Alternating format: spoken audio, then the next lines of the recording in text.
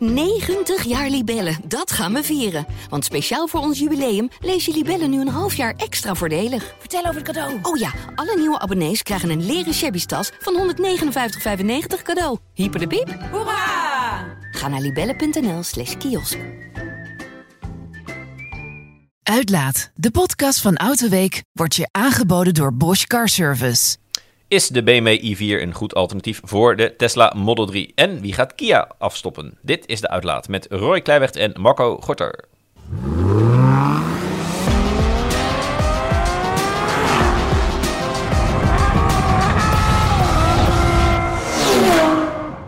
Dag en welkom bij de Uitlaat, de podcast van Autoweek, waarin we je meenemen achter de schermen van de automotorwereld en ons werk. Voor ik begin, als je vaste luisteraar bent, vergeet je vooral niet te abonneren via je favoriete podcast-app. Dan weet je zeker dat je nooit meer een aflevering mist. Marco, welkom. We hebben net allemaal jouw eerste indruk gezien op de Autoweek-site van de BMW i4.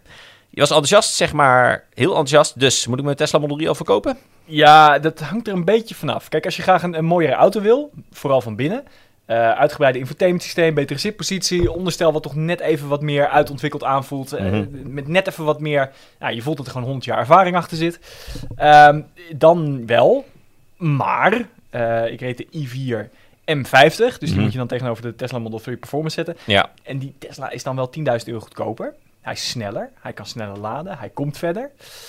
Supercharger netwerk. En heb je het over de Model 3 Performance, hè? Ja, dus ik kan me zo voorstellen dat niet iedereen dat zou willen doen. Zeker met de aangescherpte bijtellingsregels. Ja. Het is toch wel 22% wat je over die €10.000 gaat betalen. Ja.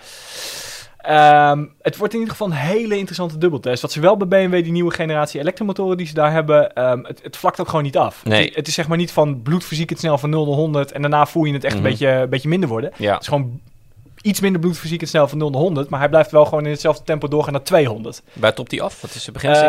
Ik geloof 210, dacht ik. En ramt hij in de begrenzer of ineens vlakt hij daar, is gewoon de spoel ook of de toer is op, zeg maar? Nee, ik denk dat hij minder begrenzer trekt. In ieder geval, maar goed, dat maakt de facto natuurlijk niet zo heel erg uit. Dat Het is klopt. een kwestie van iets andere Ja. eindoverbrenging gebruiken.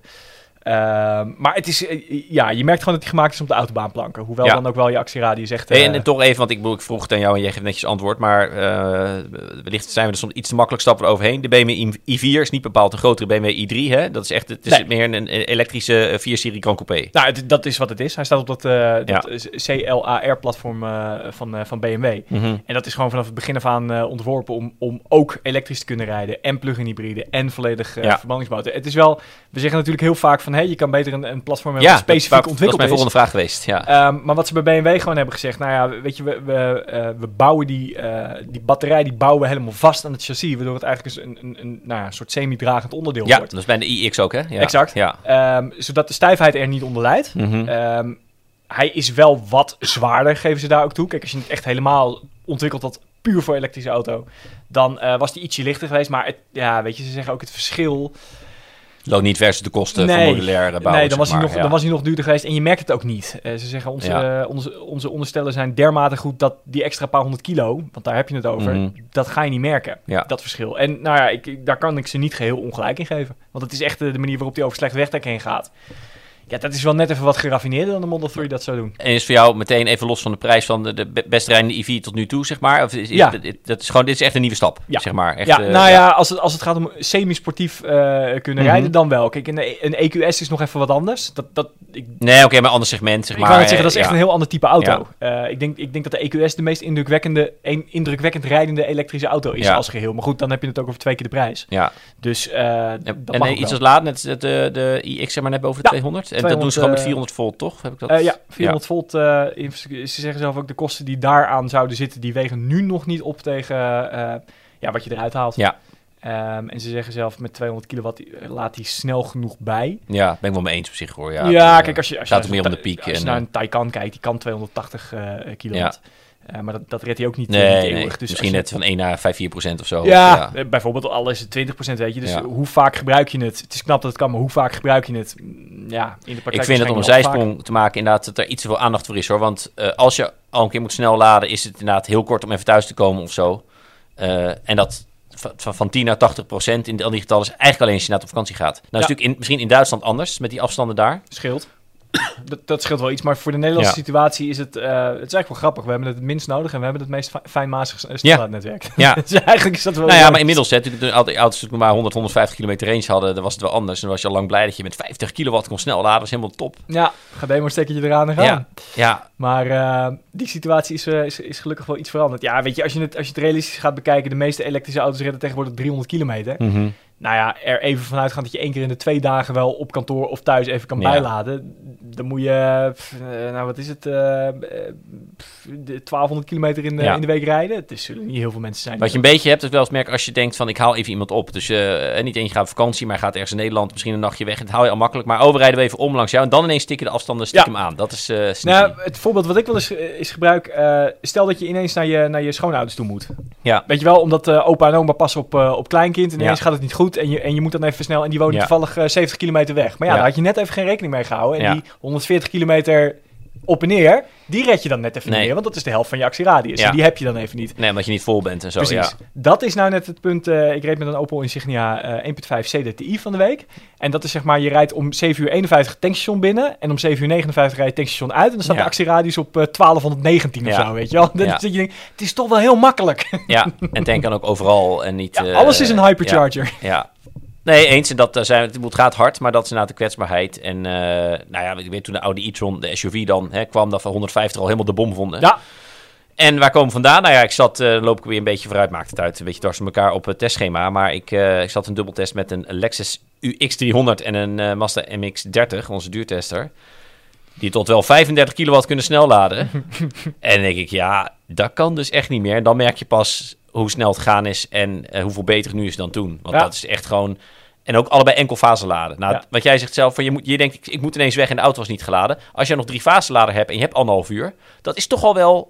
Nou, dan ben je 100 kilometer verder. Weet je wel. Maar met enkelfase, het maakt eigenlijk geen reet uit. Je kan net zo aan je 220-stekker hangen. Zo voelt het. Het is echt, je komt dan nergens en nog 10 uur voordat hij een keer vol is. Ja, nee, dat is echt...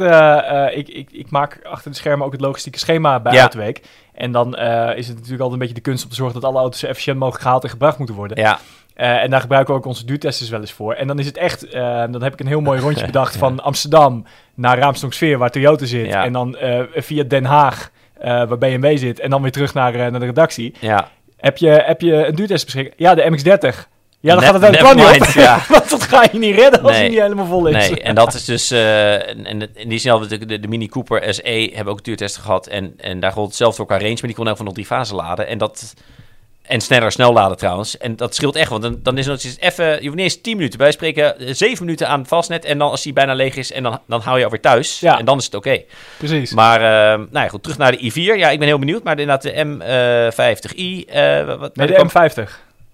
Ja, de I is benzine. Vroeger, als er niks achter stond, was het een carburatiemodel. En I was voor injectie. Maar nu als er niks achter staat, is het een elektrische. Ja, nee, bij de X, want ik heb bij de iX ook in mijn tekst een paar keer fout geschreven uit gewoontes. Je bent er zo gewend aan dat het i'tje erachter staat. Als het geen diesel is, D is, inderdaad. Ja, dus dat, de M50, maar er komen neem ik aan snel meer versies. Er is al een, even kijken, een i4 e-drive 40. Oké. En dat is dan één elektromotor, alleen op de achteras. En die zou een stukje verder moeten komen. Is uiteraard ook wat goedkoper. Ja. Eigenlijk, dat was het accupakket.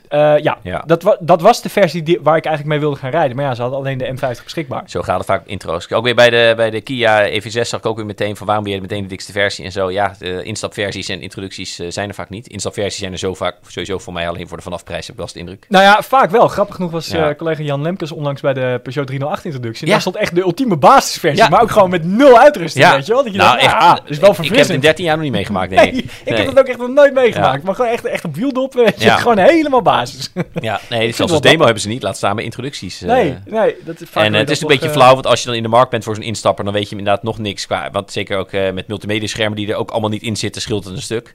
Maar een fabrikant wil ook eenmaal laten zien wat hij allemaal levert op zijn nieuwe auto. Dat wordt, als we toch van hot naar her een beetje gaan, dan gelijk een leuke lezersvraag. Is er iemand onder onze luisteraars, of kent iemand onder onze luisteraars, iemand die wel eens een basisversie van een auto heeft besteld? Ja, dus echt. Gewoon echt basis. Minste motor, kaalste uitrusting. Precies, hij is er vanaf, in het geval van de gefacelifte Polo waar ik deze week mee rijd, die is er vanaf €19.990. Maar dan heb je de keuze uit 1 uitvoering en de 1.0 MPI-motor met 80 pk. Die ook alleen in die uitvoering zit. En die kost je 19.990 En je levert is gewoon turboloos blok. Dat is een turboloos. Het is gewoon die 1.0 TSI, maar dan zonder de T. Ja. Dus, trouwens ook zonder de SI, want het is een multipoint injectie blok. Dus nee, het is... Leuk vraag. Heeft er iemand... Of kent iemand die een basismotor heeft? Misschien met een rare Suzuki of Dacia's of zo. Daihatsu destijds, weet je wel. Ja. Maar toen was het al zo, je was dom als je de airco niet erbij bestelde. Want de kosten van de airco kreeg je bijna 1 op 1 terug in je restwaarde vaak. Exact. Ja. Overigens heeft de Polo nu ook standaard een airco. Nee, dat zou deze tijd wel schandalig zijn. Voordat ze dat had hij dus kennelijk niet. Voor de feest. Oh, ja. Want het was een van de nieuwsitems in het persbericht. Dat elke Polo nu standaard een airco heeft. Ja, dat je jongens, dat is... En een afsluitbaar dashboardkastje. Maar dat is ook... Ja, kijk, dat Audi er nog mee wegkomt, weet je wel. Want mensen... Maar voor Volkswagen met de huidige concurrentie is dat wel een puntje. Ja, ik ben wel benieuwd. Ja. Maar en die i4 verder, weet je, komt er nog wat onder die 40? Want ik bedoel... Hoeveel vermogen heeft die i40? Heeft die i4 40? 333 pk? Ja, dus wat we de top vonden voor een 440i toen die kwam, of een 435 toen nog, dat is nu dan de instapper. Ja. En je zou zeggen met 230 pk kom je ook wel vooruit, maar dat weten we niet. Of ook een i430 of zo. Wat ze bij BMW een beetje zeggen is... Het kost niet zoveel om een elektromotor heel krachtig te maken. Dus waarom zou je minder vermogen erin stoppen? Ja, dat vind ik, dat is natuurlijk bij een 6-cilinder versus 4-cilindertje heel anders. Precies, dus, die wordt zwaarder, duur om te ontwikkelen, verbruikt meer, et cetera. Dan denk ik andersom zou ook gelden. Voor hun kost het waarschijnlijk dan heel veel minder... Voor hun maakt geen reet uit om minder vermogen te, maar kunnen ze veel minder geld voor vragen. En denken ze, dat gaan we dan niet doen. Nee, exact. Maar weet je, it makes no sense. Er zit bijna geen nadeel aan. Een beetje wel, maar nu als je dan in de markt bent... voor zo'n auto, maar je zou minder vermogen willen... omdat je gewoon minder geld besteedt. Nu kan je hem helemaal niet kopen. Dus je zou hem dan wat bereikbaarder kunnen maken voor mensen die dan maar dan komt er waarschijnlijk wel iets van een i2 of een i3 of zo eronder. En dan niet de i3 zoals nu, maar meer vervanging voor een beetje voor een Audi A3 sedan, zeg maar. Precies. Ja, zoiets. Of een hatchback.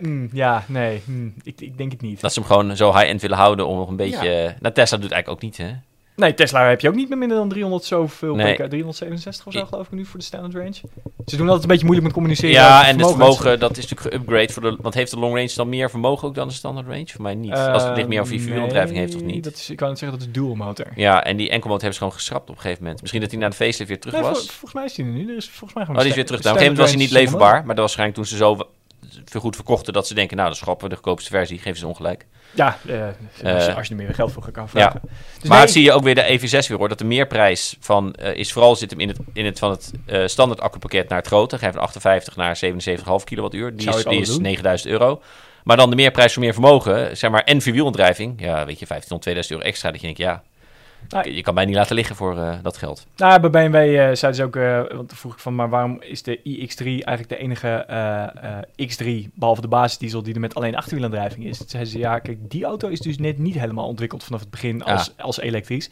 En als we er een tweede elektromotor bij doen, dan wordt die de facto altijd krachtiger, want we hebben de helft zwakkere elektromotoren. Ja. En dan wordt hij gewoon te krachtig voor wat hij is. Dus dat doen we niet. Ja. Dus dat is de reden dat die iX3 achterwielaandrijving heeft. Ja, het is wel zo'n auto is juist de 4WD. Ja, daar zou je verwachten. Maar, SUV. Want alles is X-Drive, behalve de absolute basisdiesel en de elektrische versie. Het gaat allemaal hard, hè? Ja. Met onze ook elektrisch vergelijkende testen en in de segmenten. En dat komt ook wel van Nederland zijn, want het zal er in sommige andere landen in Europa wel anders liggen. Nou ja, maar toch. Ik zat nog niet zo heel erg lang geleden bij Porsche. En die zetten, zoals de luisteraar misschien weet, in op synthetische brandstof. Mm-hmm. Kijk, en die zeggen, het gaat heel hard in sommige markten. Ja. Maar als het doorgaat in het huidige tempo en dat versnelt, in het gunstigste geval is wereldwijd 15% elektrisch in 2030. Ja, dat geloof ik wel. Ja. En dat is echt het gunstigste scenario. Ja. Waarschijnlijk maar van de nieuwverkoop of van het wagenpark? Nee, van het totale wagenpark. Dat betekent dat 90% van de auto's nog steeds in ieder geval een verbrandingscomponent heeft. En als je nou inzet op synthetische brandstof, dan is die 90% ook in één keer 80% schoner. Ja. In plaats van dat je moet wachten tot... of CO2-neutraler, zullen we maar zeggen. Vooral, dat is denk ik vooral het punt. Maar, de crux is natuurlijk, kun je CO2 uit de atmosfeer halen en die in de brandstof stoppen, want dan is hij netto CO2-neutraal. Ja. Dan stoot hij het nog wel uit, maar je hebt het er eerst uitgehaald voordat je het erin blaast, zou ik maar zeggen. Dus ja, ik ben benieuwd. Het klinkt niet als de grootste drogredenatie die ik ooit heb gehoord. Nee, wel een beetje preek voor eigen parochie. Want toevallig hebben zij auto's die nog heel veel baat zouden hebben bij... Ja, maar er is ook zoiets als bijvoorbeeld de Formule 1. Formule 1 zet er ook heel stevig op in. Want met de huidige mogelijkheid en ook niet met de mogelijkheden in de komende 10 jaar om een Formule 1 auto te laten rijden met de snelheid die hij nu heeft, de afstand die hij nu doet, Mhm. dat gaat elektrisch gewoon niet lukken. Nee. En de Formule E, het is ook... Weet je, wat weer zei, ik storm ook erg aan wat columnisten, uiteraard weer in de Volkskrant en zo, die dan wel een beetje lacherig doen. En daar zijn die zijn steeds op één lijn, hè, van dan dat er door de speakers van elektrische auto's nog steeds ouderwets motorgeluid komt.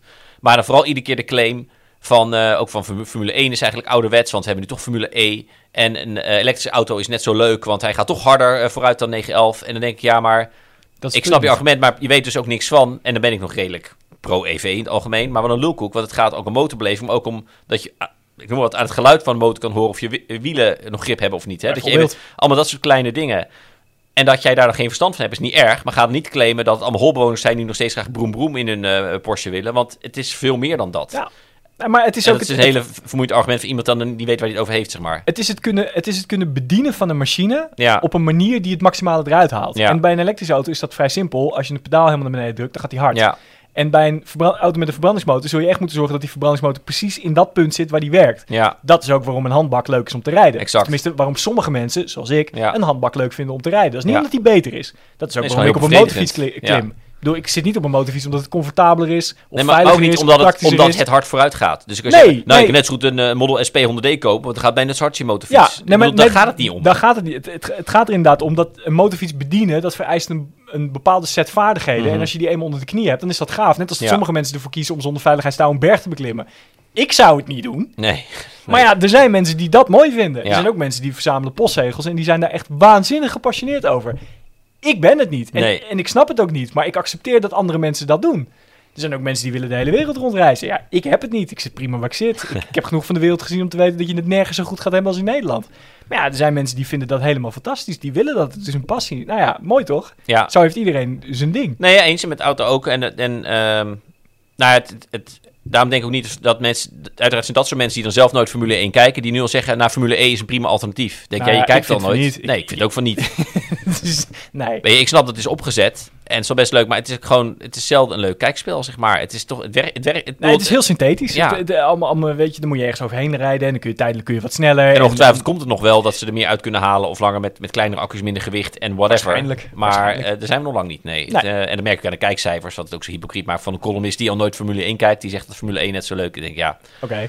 oké. Nou, daar ben ik Thanks het for niet your mee opinion, nobody cares.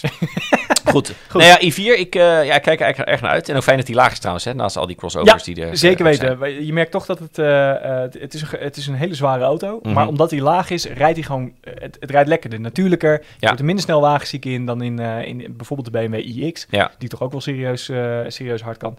Nee, het is ook wel grappig genoeg. Het is een dubbeltest waar ik echt naar uitkijk. De i4 tegen de Tesla Model 3. Ja. Het is echt, dat wordt spannend. Leuk. Goed, dan gaan wil ik even terug op de vorige podcast. Daar had het eigenlijk vooral over, of tenminste een deel de bijtelling. Natuurlijk, hè, benzine versus elektrisch en dat kleiner wordt. Maar we hadden het ook nog even over de neuzen van de M3 en M4. Want jij vermoedde zelfs dat als de M3 dezelfde neus had gehad als gewoon de normale 3-serie, dat hij dan veel beter had verkocht dan de M4. En dat BMW daarom, conspiracy theory man als jij bent, BMW daarom allebei dezelfde neus had gedaan. De meeste reacties gingen meer, verrassend genoeg, over elektrisch rijden en de bijtelling. Maar toch was iemand die heeft een nieuwe M3, zei hij, Frank 70. En eigenlijk gaat hij niet helemaal in op jouw vraag. En dat is eigenlijk jammer. Maar hij zegt, ik denk dat deze vraag kan beantwoorden, want ik heb nu bijna 6 maanden een nieuwe M3. De M3 en M4 slaat bij de jonge generatie erg goed aan. Mijn auto is al talloze keren gefotografeerd. De jongetjes die een absolute droomauto noemen. Nou, dat geloof ik zeker. Het is zeker een design waaraan je moet wennen, maar geloof me, het is absoluut geen misser. In de markten die ertoe doen, wordt de nieuwe M3/4 goed verkocht. En op de Amerikaanse markt zit er al een jaar levertijd op. Dat komt ook door de chipsituatie, zegt hij ook zelf. En dan nog wat over chips. Chipprobleem, het zal wel. Maar als je de grill van M3 en M4 maar vaak genoeg gezien hebt, ga je het design meer waarderen. De grote grills zijn een blijvertje. Nou, gaat de beste man niet in op het feit dat als de M3 de oude grill had gehad, die dan wellicht beter verkocht had. Want nu heb je geen keus. En het zijn natuurlijk technisch briljante auto's. Dus dat die goed verkoopt en het jongens droomauto vinden, geloof ik allemaal wel. Maar jouw exacte punt wordt eigenlijk genegeerd, vind ik door hem. Ja, en dit is ook een beetje wat ze cognitieve dissonantie noemen. Want hij heeft de auto gekocht en de grill is Nou, laat ik het zo zeggen, je zou de grill lelijk kunnen vinden, maar ja, hij heeft de auto gekocht. En om die twee dingen met elkaar te verenigen, zou ik me kunnen voorstellen dat je dan op een gegeven moment, dan is de grill mooi. Nou, hij zegt niet eens, ik vind hem zelf mooi, maar hij zegt een hoop spotters vinden het mooi, hè? Dus want ik had ook beloofd, dat heb ik ook gezegd, dat ik een autospotter ken. Ja. Volgens mij had ik gezegd dat hij 9 is en dat is hij, dus dat had ik goed. En toen heb ik het gevraagd. En dat van de M3, M4, dat klopt wel. Maar dat heeft denk ik meer te maken met het feit dat het een M3/M4 is. Ja. Want toen ik hem zei, dat was de originele vraag, wat vind je van de grill van de 4-serie? Toen zei hij, wat is een 4-serie? En toen liet ik hem een plaatje zien van een gewone 4-serie. Zei die de M4? Ja, toen zei hij, hey, dat is de M4. Ik zei, nee, dit is gewoon de 4-serie. Maar wat een 4, het is niet zo dat die grill zeg maar meteen de 4-serie in de mindset van de jonge autospotter. Ja. Nee, het is het feit dat het een M3 of een M4 is. Ja. Ik denk dat dat meer doet dan het design aan zich. Overigens zei hij wel dat hij het heel tof vindt. Ja. Maar ook daarvoor is het de grill aan zich, hè? Ja. Of is het het feit dat het een M is? Nee, over die grill aan zich. Maar dat jongeren die, dus de markt van de toekomst, zeg maar, die zijn er enthousiast over dan wij oude lullen. Dat vreesde ik al een beetje. Ja. Het zou heel goed kunnen. Maar dan nog hebben we nog steeds het antwoord niet. Stel dat de M3 de grill had gehad van de normale 3-serie, had hij hem dan minder tof gevonden dan dat hij hem nu vindt? Dat weten we niet uitgesloten, maar en heb je hem dat geprobeerd? Wel 9 jaar misschien is dat. Ja, 9 jaar. Dat is nog net niet helemaal. Hij weet er zeg maar veel van voor iemand van 9, maar het is wel iemand van 9. En wat denkt hij als jij hem nu gewoon een foto laat zien van een M340i? Wat denkt hij dan dat het voor auto is? Voor model? Dat is een hele goede vraag. Probeer dat voor de volgende keer. Oké, dat ga ik proberen. Ja. Het is in ieder geval leuk dat het design de tongen losmaakt. Laat ik zeggen, als de bedoeling was om heel veel gratis publiciteit te genereren, dan is de missie in ieder geval geslaagd. Ja, hetzelfde geldt voor de iX sinds de onthulling. Zit natuurlijk dezelfde grill op de i4, want het is gewoon een 4-serie. Ja. Maar daar is hij dicht. En ik had zo'n Blackline pakket, waardoor de omranding ook zwart is. Ja. En dan valt het ineens een heel stuk minder op. Het blijft zo dat als je zeg maar 3/4 van achter naar de i4 kijkt, dat je denkt, oh, wat een waanzinnig sexy auto. En als je dan de voorkant ziet, dat je denkt, oh, wat jammer. Ja. Maar nee, opnieuw en daaraan wennen, want ik geloof ook, want ik ben er inderdaad iets meer aan gewend. Ik vind hem nog steeds lelijk, maar ik blijf erbij, beste Frank 70, dat de vorige grill gewoon beter had, of de grill van de 3-serie, dus ook nog die huidige grill beter had gestaan op de huidige 4 en ook op de M-modellen. Dan op zijn M's, lekker dik. Ja. Hey, maar we zijn lekker op onze stokpaardjes aan het rijden. Dus zullen we het ook nog even over de Kia EV6? Wat vind jij van de Kia EV6? Ja, want die reed ik. En ik de vraag is toen de vorige keer reed, kon ik er nu niet over hebben dat er een embargo op zat. Dus voor mij is nog niet echt eerder tussendoor gedaan. Maar die reed ik inderdaad. Je reed met een pre-productie-exemplaar. Heb je destijds, ja. En er zat toen een embargo op, dus ik kon dan vlak na. Dus voor mij heb ik het niet direct over kunnen hebben toen. Ik heb nu met gewoon een productieversie gereden en het is echt een hele goede auto. Ik zal ongetwijfeld, durf ik ongereden zeggen, veel meer plezier hebben in de i4 die jij net gereden hebt. Het vindt ook niet echt concurrent voor elkaar, ook qua prijsniveau niet, denk ik. Maar in zijn soort, het is ook een lage crossover. En alles klopt in die auto. Je kan ontzettend hard mee, hij is duidelijk dynamisch ingezet. Ik vind geen sportauto, daarvoor is het stuurgevoel gewoon gebrekkig. Maar voordat je iets van onderstuur krijgt in een bocht, dan ga je zo hard. Het gaat 95% plus van de EV6-rijders nooit halen. Dan ga je echt heel hard, zeg maar. Dat is echt weer zo'n auto dat als je een Boxster rijdt, denk je, ja, godverdomme, dat ding rijdt van me weg, weet je wel. En die klote Kia. Omdat het gewoon, de 325 pk en het is zeker bocht uit, ontzettend toegang door de tractie. Maar ondertussen heel ruim achterin. Alles zit erop en aan voor €59.000. Met dingen als stoelkoeling en autopilot systemen en hele goede audio met 14 speakers. Wat Kia over die autopilot systemen voor Kia en Hyundai, die zijn best wel oké. Ja. Van zeg maar de mainstream merken. Niet de top, maar ze zijn bovengemiddeld. Van de mainstream merken is het echt een van de betere. Ja, en dan ook weer standaard op de dikste versie. Hè? Dus geen losse opties. Hij is ondanks de strakke wegligging wel comfortabel. Net als bij de Ioniq 5 vond ik dat hij ondanks zijn comfort nog best goed op de weg ligt. En bij de Kia is het net andersom.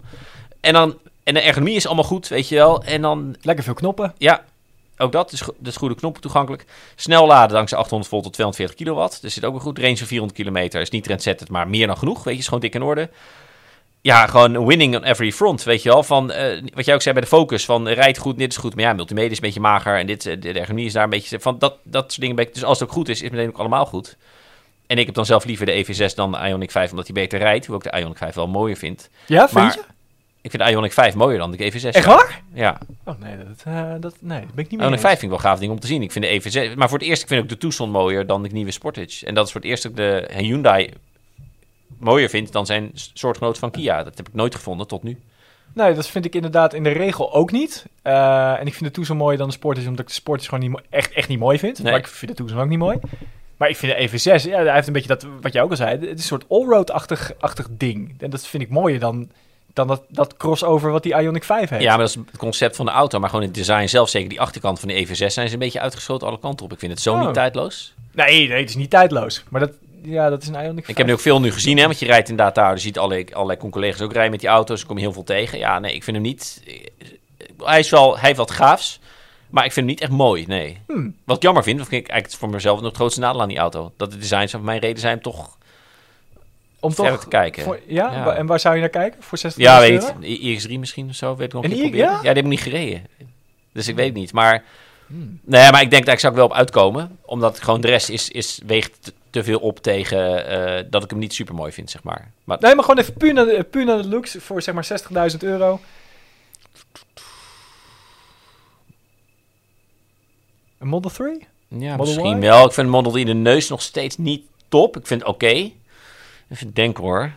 Ja, ik bedoel, je zou voor een i4 Q4 e-drive Audi Q4 40 vind ik, heb ik echt nog niet vaak gezien. Vind ik het op zich wel aardig. Ik vind Audi e-tron, die is natuurlijk wel duur, trouwens een hele mooie SUV. Ik vind het echt een super dik ding. Het is een van de mooiste Audi's die er is. Ja. Het is alleen jammer dat het qua elektrische auto ja, dat het niet zo ver komt een als matig 50. ding is. Ja, Enyaq vind ik wel oké. Ook niet bijzonder, maar niet lelijk, zeg maar. De Skoda Enyaq. Polestar. Ik vind de Polestar mooier dan de Kia. Polestar 2. Ja, daar kan ik wel in komen.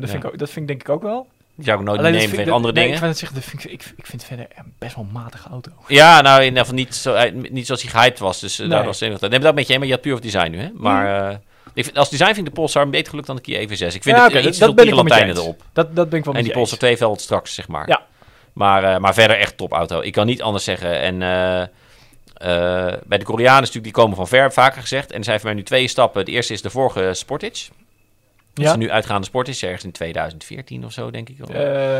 Of 2016 kwam die. En dat was voor het eerst, ik denk, ook een prototype drive. En het onderste reed de autobaan op vanuit Frankfurt, waar Kia Europa aan zit. En dacht ik binnen 2 kilometer van, ja, maar wacht even.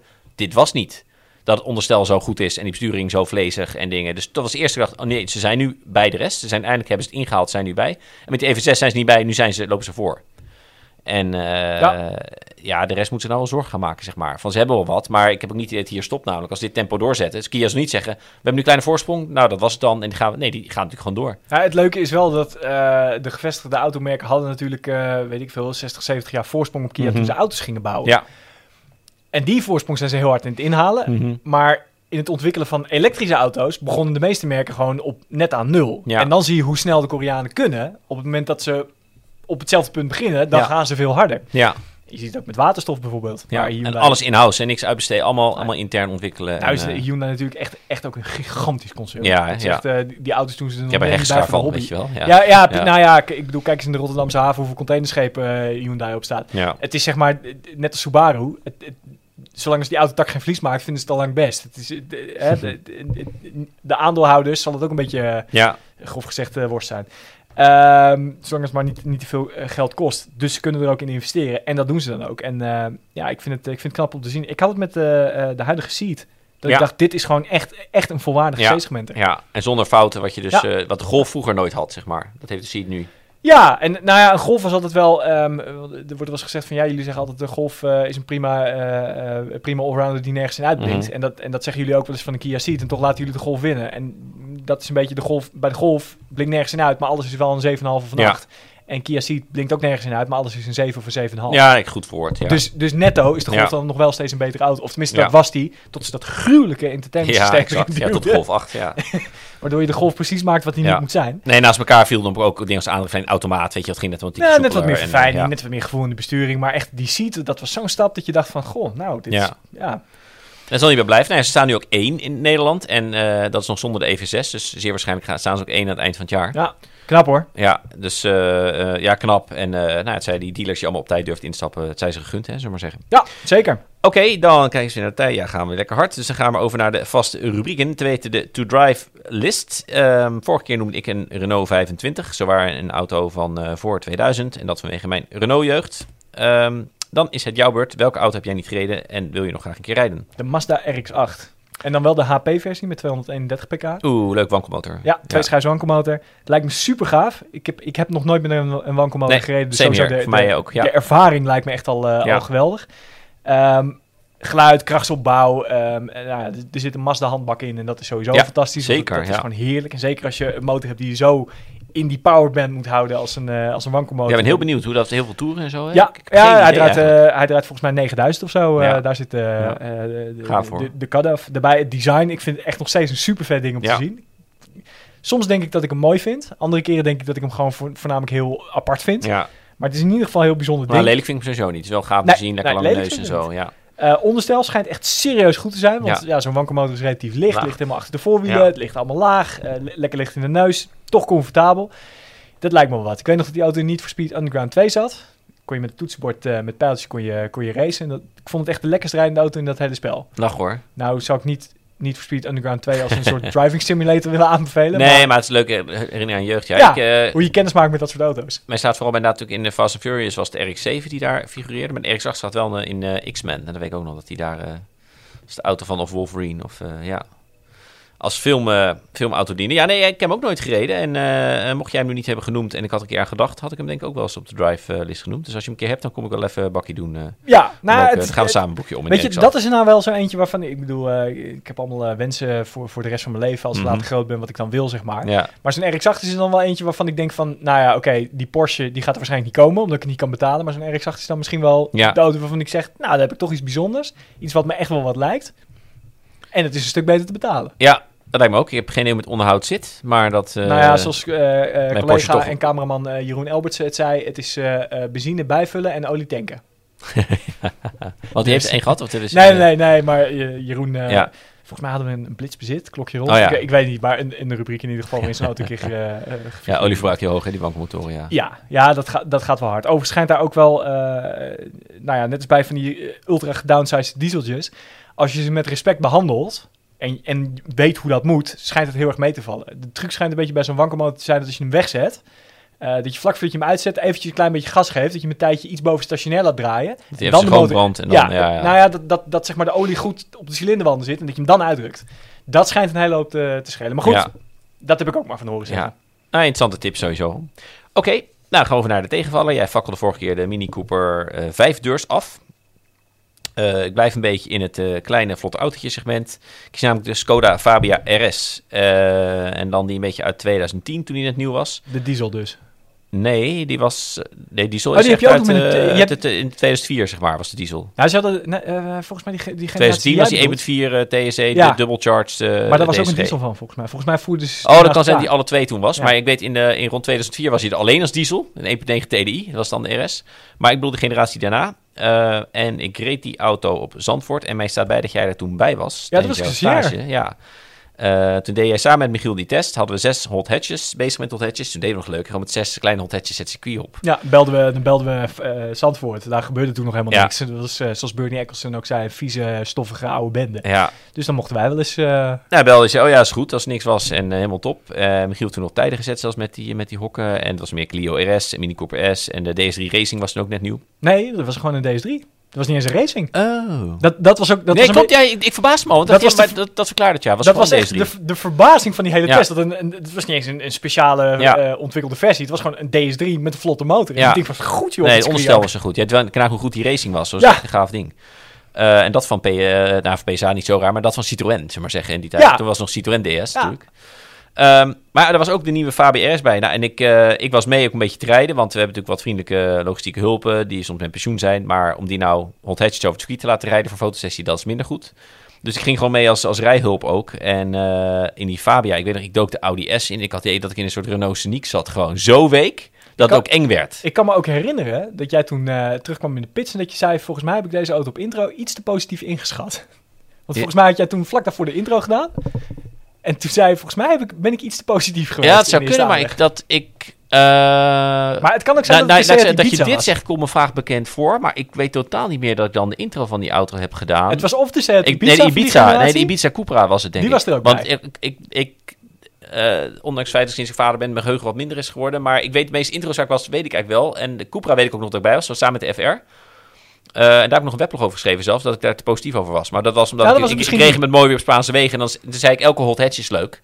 Alleen als je dan een andere hot hatch naast staat, kunnen ze eens heel erg tegenvallen. En dat was met die Ibiza Cupra. Ja. En die Fabia die was nog echt veel slechter dan die Cupra. Hij was hoger, weker en minder scherp. Ja, en die Cupra werd ook 5e van de 6. En die Fabia dus ook 6e van de 6. Maar die Fabia, er was niks sportiefs aan. Het was gewoon geen hot hatch. Het was gewoon eigenlijk wat je... Een auto met een iets verlaagd onderstel. Met, je van tevoren dacht dat het DS3 zou zijn. Gewoon vlotte bezig met hatchback. Ja. Dat bleek de Fabia RS te zijn. Ja. Daar zat een label op wat hij niet had verdiend. Nee, want die Cupra was echt nog wel leuk in Spanje. Omdat het gewoon, bleef een Ibizaatje zijn, nog wat strakker, zeg maar. Maar die Fabia was echt... Dit is ook een basis een veel softere auto. En die had echt niks te zoeken op het circuit ook. Het was gewoon bijna eng. Als je daarmee hard remde en indook, dan denk je, hij valt om, weet je wel. En hoeft hij niet eens in een geweldige auto. Kijken wat dan de vierde. Leuk, kijk van weet. 6 auto's uit mijn hoofd. Fabia RS was 6e. De Cupra was 5e. De Clio won. De Mini was 2e. De DS3 3e. En de Punto Evo Abarth. Oh ja, en dan niet de SCS'en. Oh ja, nee. Want die SCS'en waren wel echt goed. Maar de gewone Abarth. En die was ook dat je denkt, nou ja, leuk, maar... Maar ver van die Fabia, want dat was echt gewoon gevaarlijk. Dat was echt... nee, maar sowieso bij Skoda hebben ze... Octavia RS'en waren nog wel leuk, maar ook de Kodiaq RS... Ja, het sloeg helemaal nergens. Dat was ook echt een schandalig gebruik van de letters RS. En het wist bij Renault stuk Renault Spoor eigenlijk waarvoor het staat. En bij Porsche natuurlijk Rensport. En dan hebben Skoda en Ford een beetje Rally Sport geloof ik waar het dan voor moet staan. Maar evengoed zijn het vrij heilige letters. En bij Skoda heeft ze echt misbruikt, vind ik. Je mag niet... En bij Audi hebben we nog RS natuurlijk... Staat er eigenlijk nergens voor, zeg maar. Het is volgens mij stond het ook voor Rensport. Bij Audi? Ja, je hebt RS2, S-Sport. Ja, fair enough. Ja, gelijk, ja.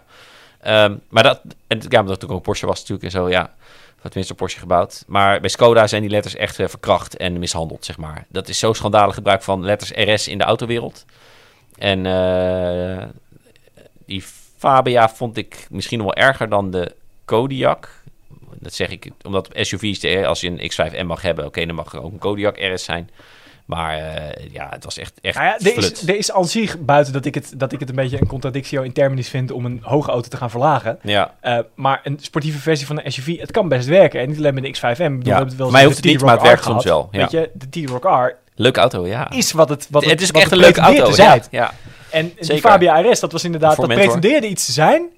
En dat was het niet. Nee, echt, maar ook echt not even close. Nee. Zeg maar. Die Cupra was dan nog, als je hem losreed, dacht je, oké, gaat wel. Pas naast het andere hot hatches dacht je, oh ja, nee, wacht. Het was vooral de motor en de bak die heel erg tegenvielen. Het onderstel van die Ibiza was best wel oké. Dat is het. En er zaten echt hele potente remmen op. De besturing ging ook nog wel, weet je wel. Maar het was gewoon die motor, die Twin Charger, dat was een raar ding. Loomdingen, die DSG hielp ook niet. Het was veel te soft. En maar die Fabia kwam het onderstel daar nog bij, inderdaad. En die was echt te hoog. Die liep te hoepelen. En ik maak nou gebaren en die zie je in de podcast niet. Maar je had echt het idee dat je op het dak van die auto zat in plaats van in de stoel. Het was een heel raar gevoel. Hoe vond je dat? Want dat was denk ik jouw eerste keer met auto op het circuit. Dat was de eerste keer dat ik op het circuit... Ik weet nog dat jij naast me ging zitten en ik wist totaal niet wat ik ging doen. En ik denk, ik mik maar een beetje vaag op de curbstones en dan zal het wel goed komen. Dat je zei, nee, je moet even de hele baan gebruiken. Zeg maar ook die 2 meter asfalt die je nu nog links van je hebt, die moet je ook even gebruiken. En op het moment dat je dan... Dus het was voor mij een hele leerzame dag. Ja. Maar überhaupt dat je op zo'n circuit...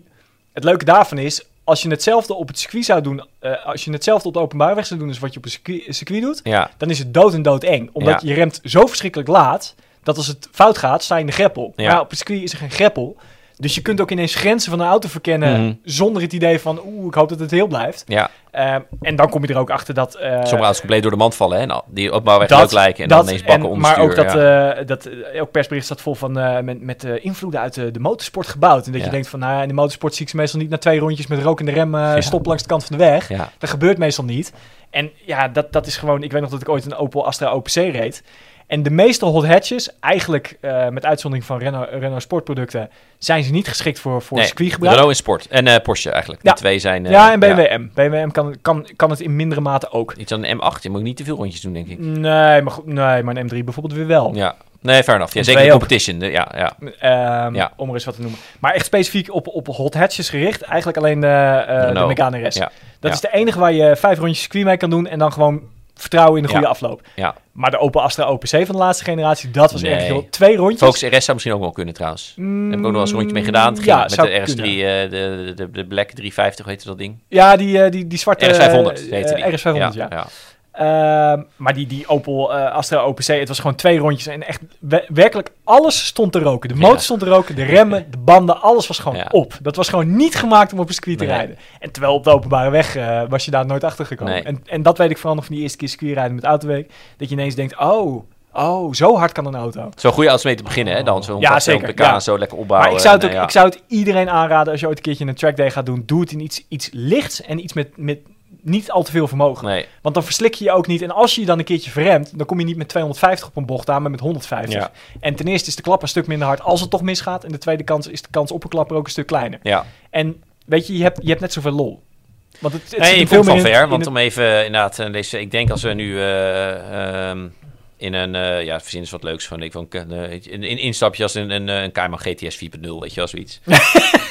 dat Marco Mittels van me wegrijdt. Want jij bent net wat scherp. Ik weet, het mooiste is dat we met karten, dat we een keer bij een dagje uit met Autoweek zaten te karten. En toen duwde ik jou steeds op. En op een gegeven moment, dan kan je bij je eigen vinden. Ik raad je wel langs, je haakt wel bij mij aan. Toen duwde jij mij weer op. En toen gingen we zo'n rondje. Maar de achterblijver was steeds sneller. Ja, Dus dat ja, maar wel het is leuk. altijd makkelijker om te richten op degene Ja. voor je. Want dat is gewoon heel simpel. En voor je ga je vaak, dan ga je net even te laat remmen en zo. Dat. En dan, ja. Maar je zit ook op een kart heb je geen buitenspiegels natuurlijk. Dus je zit ook continu te kijken van Ja. als ik nu instuur, hang Ja. jij dan niet in de En zijkant? Voor achterblijven is het dan makkelijker tussen haakjes. Precies. Ja, als je bijna even snel bent. Nee, maar ik denk dat jij, omdat je gewoon wat iets meer cool kicker bent, dat je nu van me wegrijdt. Dus you have come a long way sinds de eerste keer. Dat leuke is dat, hè? Wat de stappen die je dan maakt. Ja, dat is ook al 10 jaar geleden. Ja, ik weet nog, het zit met de tijd.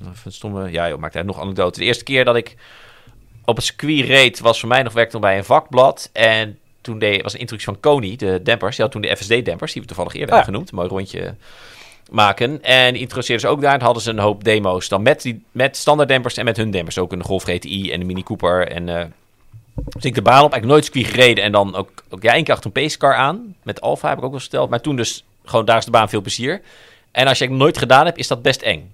Want dan weet je toch niet goed genoeg wat je eigenlijk aan het doen bent. Zo'n zee aan asfalt, je hebt geen idee waar je maar moet moet dan mikken. remmen en wanneer voel ik nou, weet je wel. En dat je ook niet leert, nee, een auto breekt niet ineens uit midden in de bocht, weet je wel. Maar dat je dan denkt, ik ga maar van mijn gas. Maar het kon ook meerijden met een Spijker C8, want die had ook Kony dempers. Net als overigens de Lamborghini Gallardo, maar die was helaas niet. En voor toen al was zo'n Spijker 3,8 naar de 100 of zo. Was voor die tijd ook ultiem snel, want hij woog niet zoveel. Die 400 pk Audi V8 erin. En die man reed weg, indirect, en die stuurde de Tarzan in. En toen dacht ik, oké, alsof die op rails staat, voelt het dan voor je gevoel. Als je eerst een keer met zo'n soort auto op circuit rijdt, dacht ik, dit ga ik dus nooit kunnen. Zo hard een bocht in. Want dat, nou ja, en sindsdien zijn er wel stappen geweest. En dat ik wel gewoon inderdaad op, wat circuit was het krachtigste wat ik ooit. Ik heb een McLaren 27S met logisch 720 pk. En de Ferrari F8 heeft volgens mij ook 720 pk. Dus ik denk dat de krachtigste circuitauto's zijn die ik op het circuit gereden heb. En dat gaat dan wel gewoon. Ik bedoel, het gaat wel hard, maar nooit dat ik denk van...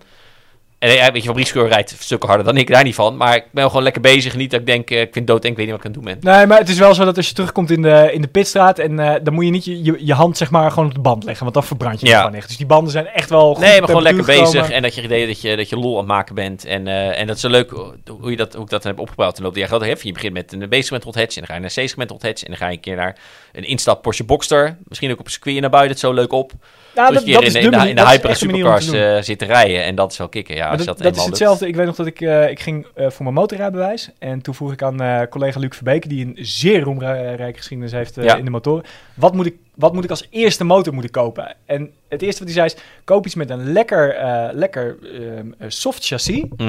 En niet meer dan 100 pk. Ja. Want het is echt, als jij meteen voor zo'n super sportfiets gaat met 150 pk en een ophanging waar Valentino Rossi nog niet eens aan de grenzen durft te snuffelen op de openbare weg, dan ga je nooit leren motorrijden. Want als zo'n ding dan gaat het ook zo verschrikkelijk hard mis. Ja. Dan ben je of dood of je stapt nooit meer op een motorfiets. En als je met een wat softere fiets begint, dan leer je de grenzen van zoiets kennen. Dan denk je, nu begint het te zwabberen, dit is best wel heel erg eng. Ja. Maar het is te controleren. En dan kun je ook groeien naar zo'n motorfiets. Ja, exact. Dan weet je hoe een auto reageert en met onderstuur. En, bij McLaren heeft een engineer dat ook wel eens verteld. In China verkopen ze nog wel eens wat McLaren's. En dan zijn het vaak van die zoontjes van hele rijke mensen. Ja. En de eerste auto is dan een instap McLarentje, weet je wel. En dat hij ook zegt, het allerliefste zou ik tegen die gasten willen schreeuwen, koop eerst een Golf GTI. Ja. Ga eerst nou maar eens leren rijden. Ja. En als je daar uitgroeit, dan ga je door naar iets van de Porsche Boxster inderdaad. En dan kom je op een gegeven moment bij onze producten uit. Het gaat gewoon te hard. Precies, begin er niet mee. Want maar goed, ze kopen hem waarschijnlijk ook daarvoor het... meer tokkelen dan voor het race inderdaad. Ja. Maar het zou echt mijn tip zijn aan iedereen. Begin gewoon lekker met een auto met niet veel vermogen en niet veel gewicht. Maar als de MX-5 ook zo leuk. Ja, dat is de ultieme auto. Of een Clio'tje RS. Ja. Dat, weet je, prima. Ja. Dat is echt... dat zijn de leukste auto's om mee te beginnen. Maar goed. Anyway, nou, dus dat was mijn tegenvaller, de Fabia RS. En daar staan we op. Dan gaan we kijken naar de introducties die er zijn. Ik was inderdaad van de week bij de Kia EV6. Nou, daar hebben we genoeg over gehad. Dan gaat Cornelis volgende week naar de Honda HR-V. Die ik helaas niet kon doen. Ik kon oprecht niet, maar ja. Ja, voor de luisteraar die niet zo goed ingevoerd is. Roy heeft ooit wel eens verteld, ik heb 1 moment in mijn carrière gehad waarop ik dacht, wat doe ik hier eigenlijk? En dat was bij de introductie van de HRV. Ja. Dus toen de introductie voor de nieuwe HRV kwam, de iHEV, dus de plug-in hybride, toen moest ik meteen aan Roy denken. Ik denk, dit is wel de man, de auto. Ja. Maar helaas, hij kon niet. Ik kon oprecht niet. Dat is echt niet eens... zo eerlijk ben ik het ook alweer, want ik kan ook, als je maar zegt, professionele interesse hebben. Maar dit was even een momentje. Toen dacht ik, dit gaat niet. Dit was een vrij saaie auto. Wel ga ik, en dat speelt mee om niet kan, zo'n beetje bijna tegelijk rijden met de Volvo C40 Recharge. Wat de facto dus een XC40 is met 2 deuren minder en een iets andere neus. Die later de XC40 ook gaat krijgen na de facelift, geloof ik. Ja, dus je kan morgen het artikel wel aanleveren. Nou, ik ken die XC40 niet zo goed. Maar ik ben wel eens duurtester, maar ik heb het wel nooit niet de elektrische nog gereden. Dus dan doe ik dat weer van tevoren en dan lukt het wel. Ja. Dan gaat Frank naar VinFast. Ja, Vietnamees. Is hij onlangs al? Nee, dit klopt niet. Die staat ertussen. Verkeerd in het internet. Nee, ik wou zeggen, dat is uit september. Dat staat verkeerd. Nou, halen we die eruit. Want die is je al geweest. Daar heb ik ook met de podcast met Frank over gehad. Halen we eruit. Wel gaat Jan Lemkes rijden met de Ford Mustang Mach-E GT. Ook een elektrisch autootje met die van 700 pk, geloof ik. Ja. Ik weet het eigenlijk niet precies uit mijn hoofd. Ja, nee, maar die orde van 700 pk of zo heeft echt... Nou, ik zoek het op. Met 700 pk is heel veel, maar... Dan zal ik nog wat vertellen over wat ik volgende week ga doen. De Audi RS3. Ik ga weer even lekker met de 5-cilinder... de enige 5-cilinder markt. Ik ben benieuwd. Ja. Een van de redenen dat ik er zelf op aanhaakte... is dat ze een driftbaan hebben uitgezet. En normaal gesproken als ze met RS-modellen met de motor dwars een driftbaan hebben... dan is het op een ijsmeer. Maar dit is in Athene. En daar hebben ze volgens mij niet zoveel ijsmeren in deze tijd. Okay, een beetje gravel of zo. Of hebben ze ook zo'n systeem, net als bij AMG, met koppeling op de achteras? Nou ja, het is het Volkswagen Golf R aandrijflijn. Dus inderdaad met koppelingen links en rechts. Maar ik ben wel benieuwd, want nog altijd, je kan wel koppelingen links en rechts hebben, maar er gaat nog altijd maar maximaal 50% naar de achterwielen toe bij het systeem wat ze bij de Golf R gebruiken. En dat is lastig dwarsgaan. Ja. Dat is echt heel lastig. Nou, in die Golf ging het wel een beetje hoor, al op nat. Dus ik denk, als ze een beetje losse ondergrond doen, dan kom je denk ik een end. Ja, ik ben benieuwd. Ja. Ik weet niet, ik had fout in mijn hoofd. Hij heeft maar tussen haakjes 487 pk. Nou weet ik het alweer. Daar ben ik zelf niet gegaan. Dus, ik ben niet wild van de gewone Mach-E. Er zit wel wat lekker Fords in, maar ik vind het een auto waar er iets veel Amerikaanse genen in zitten qua rijden. Dus hij gaat er af en toe een beetje met je aan de haal, vond ik. Zeker in het nat vond ik het eigenlijk niet zo'n... Ja, ik heb hem alleen op droog gereden. Heb ik liever een EV6. Ik was er toen wel enthousiast over, maar ik moet ook wel zeggen dat van die hele sloot aan elektrische auto's in dat segment, was die Ford Mustang Mach-E zat heel erg in de voorhoede. Dus toen ik die reed, was er nog geen Ioniq 5, was er geen EV6... Polestar was er al wel, maar hij is zonder meer dynamisch en hij heeft ook goed stuurgevoel hoor. Alleen ik had een beetje op nat en af en toe had die tractieproblemen achter, waardoor hij ineens een beetje uitbrak. En ook wel een sneaky onderstuur voor als je toch hard op bocht aankwam. En dat heeft zelfs een Ioniq 5, zo comfortabel is, heeft dat dan niet. Mooie vakterm, sneaky onderstuur. Ja, dat je onderstuur waar je niet op rekent, zeg maar. Ja, dat is dan sneaky. Maar goed, hier zullen ze wat veel aan gedaan hebben. Maar ik ben benieuwd, is het dan een sportief Fords... Ik bedoel, er staat GT achter op zijn Mustangs of sportief Fords als een Focus RS? Ik ben benieuwd. Er staat geen ST of RS achter. Exact, nee. Dus gaat Jan doen. En die zal ook mooi kijken hoe mooi die wel niet is. Want dat vindt Jan ook belangrijk. En dan een leuke trio-test met de Volkswagen Arteon Shooting Brake. Een auto bijna niet meer van deze tijd, een crossovers. Maar gaaf dat er is. En daar hebben we een Opel Insignia bij. Ja, dat klopt. Dus het is geen trio-test, maar een dubbeltest. Ja, nee, het was 3 regels. Omdat hij het Volkswagen Arteon Shooting Brake 2.0 TSI Airline Business. En dat deel van de past niet op die ene regel op. Ik kreeg het door. Ik dacht, dan zet ik hem ook in zijn geheel in het testschema. Ja, ik ben wel benieuwd. Het is toch een beetje het nieuwe D-segment tegen het oude D-segment. Kijk, de Opel Insignia is gewoon een hele ruime stationwagon. Ja. En toevallig hebben we ook een losse test met de Insignia stationwagon met de 1.5 CDT. Diesel? Ja, 3-cilinder diesel in een D-segmenter. Ja. En ik heb daar nu een weekje mee gereden. Het is wel lekker hoor. Zo'n lange wielbasis, lage koets. Dus het ding is super comfortabel. Deze is heerlijk man. Ik vind het zo jammer dat het weg is. Ja, het is echt, als je daar naar mij rijdt, dan denk je, kijk, het is zo'n SUV is wel comfortabeler onder hele bepaalde omstandigheden. Maar zo'n Insignia is gewoon altijd comfortabel en stabiel. Ja. En je hebt een ruimte. Ja, het rijdt ook best een soort van dynamisch, toch? Insignia. Ja, het is heel koersvast voornamelijk. Ja. En lekker voorspelbaar. Meenemen. Het is echt fijn. En ik heb nu net de 200 pk benzine opgehaald voor de vergelijking met de Arteon. Staat op 20 inch wielen. Mocht je in de markt zijn voor een Insignia, doe dat niet. Bestel 18 inch, want dan gaat hij echt lekker ervan rijden. Ja. Dit is een beetje stoterig. Motor Ja, het is gewoon wrang. Nu GM ermee stopt, hebben ze eindelijk een fatsoenlijke turbo. Ja, echt. Het is de laatste GM turbomotor. Ja. En eindelijk is hij goed. Ja. Want deze levert gewoon 350 Nm bij 1500 toeren. Ja. Dus dit is echt wat je wil van een moderne turbo. Dat hij gewoon lekker sleurt van onderuit. 9-traps automaat.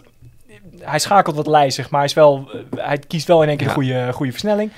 Het is best een goed ding. En die Arteon, dat is een beetje het nieuwe D-segment. Het moet allemaal sexy, met veel... En bij PSA wordt het natuurlijk een 1.6'je, want groter maken ze eigenlijk niet, hè? Nee, voor we zo'n 300 pk uit als het moet. Ja. Maar dat is het. Ja, maar het is toch anders. Als het uit zo'n 2 liter komt... Dat ben ik helemaal met je eens. Gewoon echt op zijn sloffen van onderuit. Ja. Nou ja, ik zou bijna zeggen, het trekt als een diesel. Ja. Dat is echt maar het scheelt echt wel die slag. Ja. In de GTI kan het, want dan maakt niet uit dat die hoogtoerig is. Nee, die wil je juist op toer houden. Dus dan is het helemaal niet echt dat het een klein blokje is. Maar, ook heel maar zo'n auto... GTI. Ja, exact. Nee, dat is een voorbeeld. Dat was echt zo'n lekker licht blokje en dan kwam die klapte die turbo eroverheen. 280 pk of zo en de RCR. Ja. De RCZR. RCZR. Dat was ook een topauto. Dat was echt een gaaf ding. Ja. Dat was ook zo eentje waarvan je oké, dit is dus eigenlijk een 308 in drag met te veel vermogen. Dat gaat nooit wat worden. Ja. Auto heeft een sperdifferentieel. Nou, oké, het zou misschien kunnen. En fantastisch. De eerste keer dat ik met dat ding reed over de Col de Vence, dat ik echt dacht, maar hoe dan? Ja, die zie je niet aankomen. En helaas geen opvolger.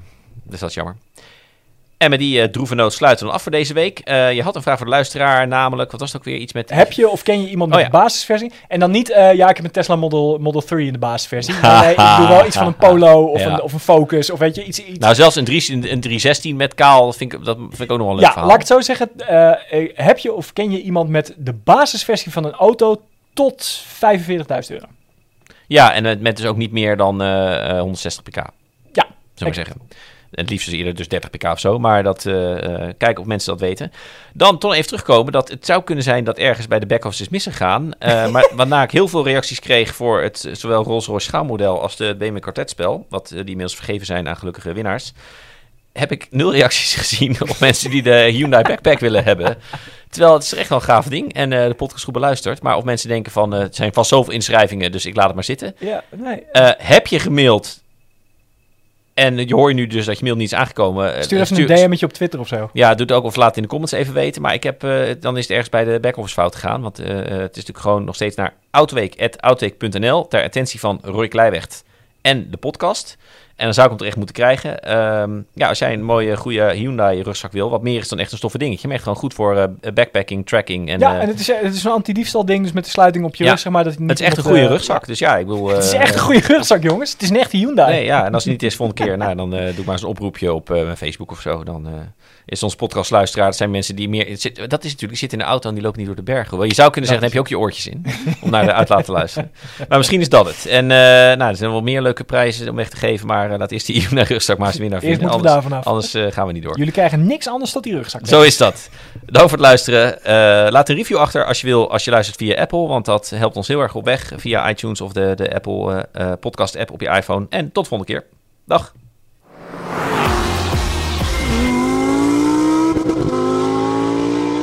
Uitlaat, de podcast van Autoweek, wordt je aangeboden door Bosch Car Service. Met meer dan 425 vestigingen zit er altijd een betrouwbaar autobedrijf bij je in de buurt.